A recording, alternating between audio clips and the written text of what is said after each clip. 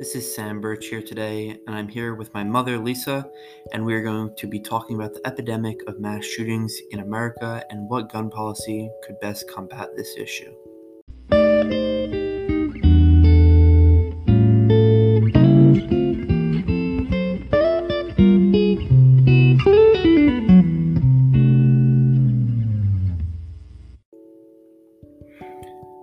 So the first question that we're going to be talking about today is what would be the best way to combat gun violence?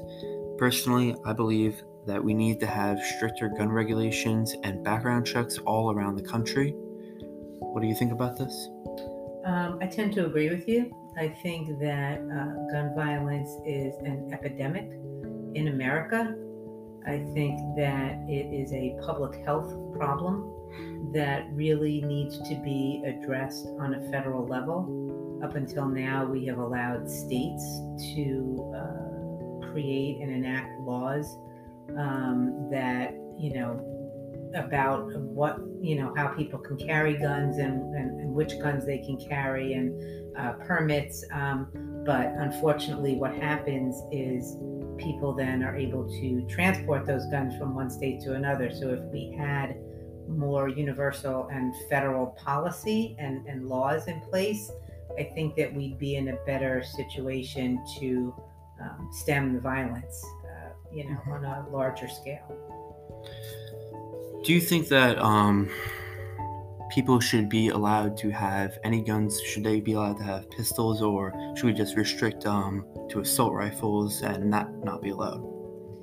I don't necessarily think that anybody needs to carry assault rifles or own assault rifles. I think there are certain, and I believe that it's actually illegal to own assault rifles, but semi-automatic weapons, I think, are legal. But, the fact is that there are guns that have been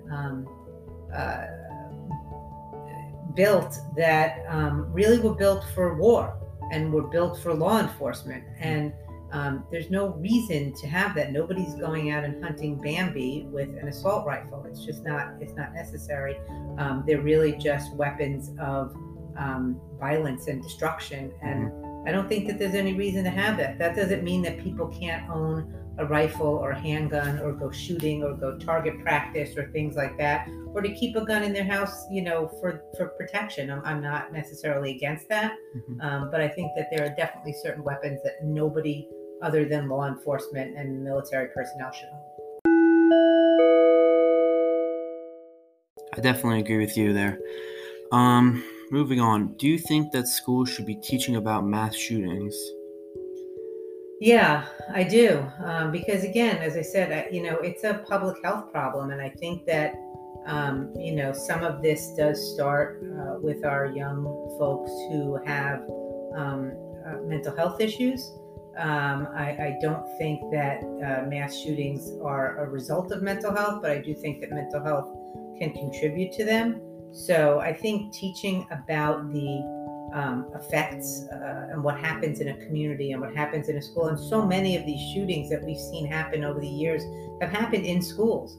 And young people have a voice and they have something to say and they want to be part of the discussion. So I do think that it's important to talk about it in school, to teach it in school, and to hear what students are saying, because the fact is that, sooner rather than later, those students are going to be out there making public policy themselves, and they're going to be part of this discussion. And so why not involve them at an early age? I definitely agree, because we see certain topics taught about histories, such as the Holocaust and different things like that. So we don't repeat history, and that we can keep these things from happening and ever starting. Absolutely, because those who forget the past are condemned to repeat it. So 100%. Yep. So do you think that gun laws should be handled federally and not each between the state? Personally, I definitely think that gun laws should be handled federally, because as you said earlier, people can buy a gun in one state and then bring it to another.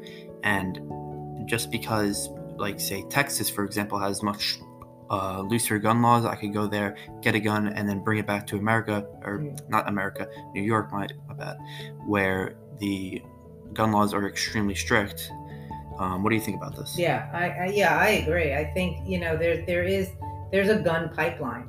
People who go down south and buy guns and transport them up here and resell them up here in New York, and a lot of guns that are used in crimes, right here on Long Island, weren't purchased here. They were purchased in other states. So yeah, I think we need federal gun laws. I think we need federal background law, background check laws, that then states can't find loopholes to get around them. Mm-hmm.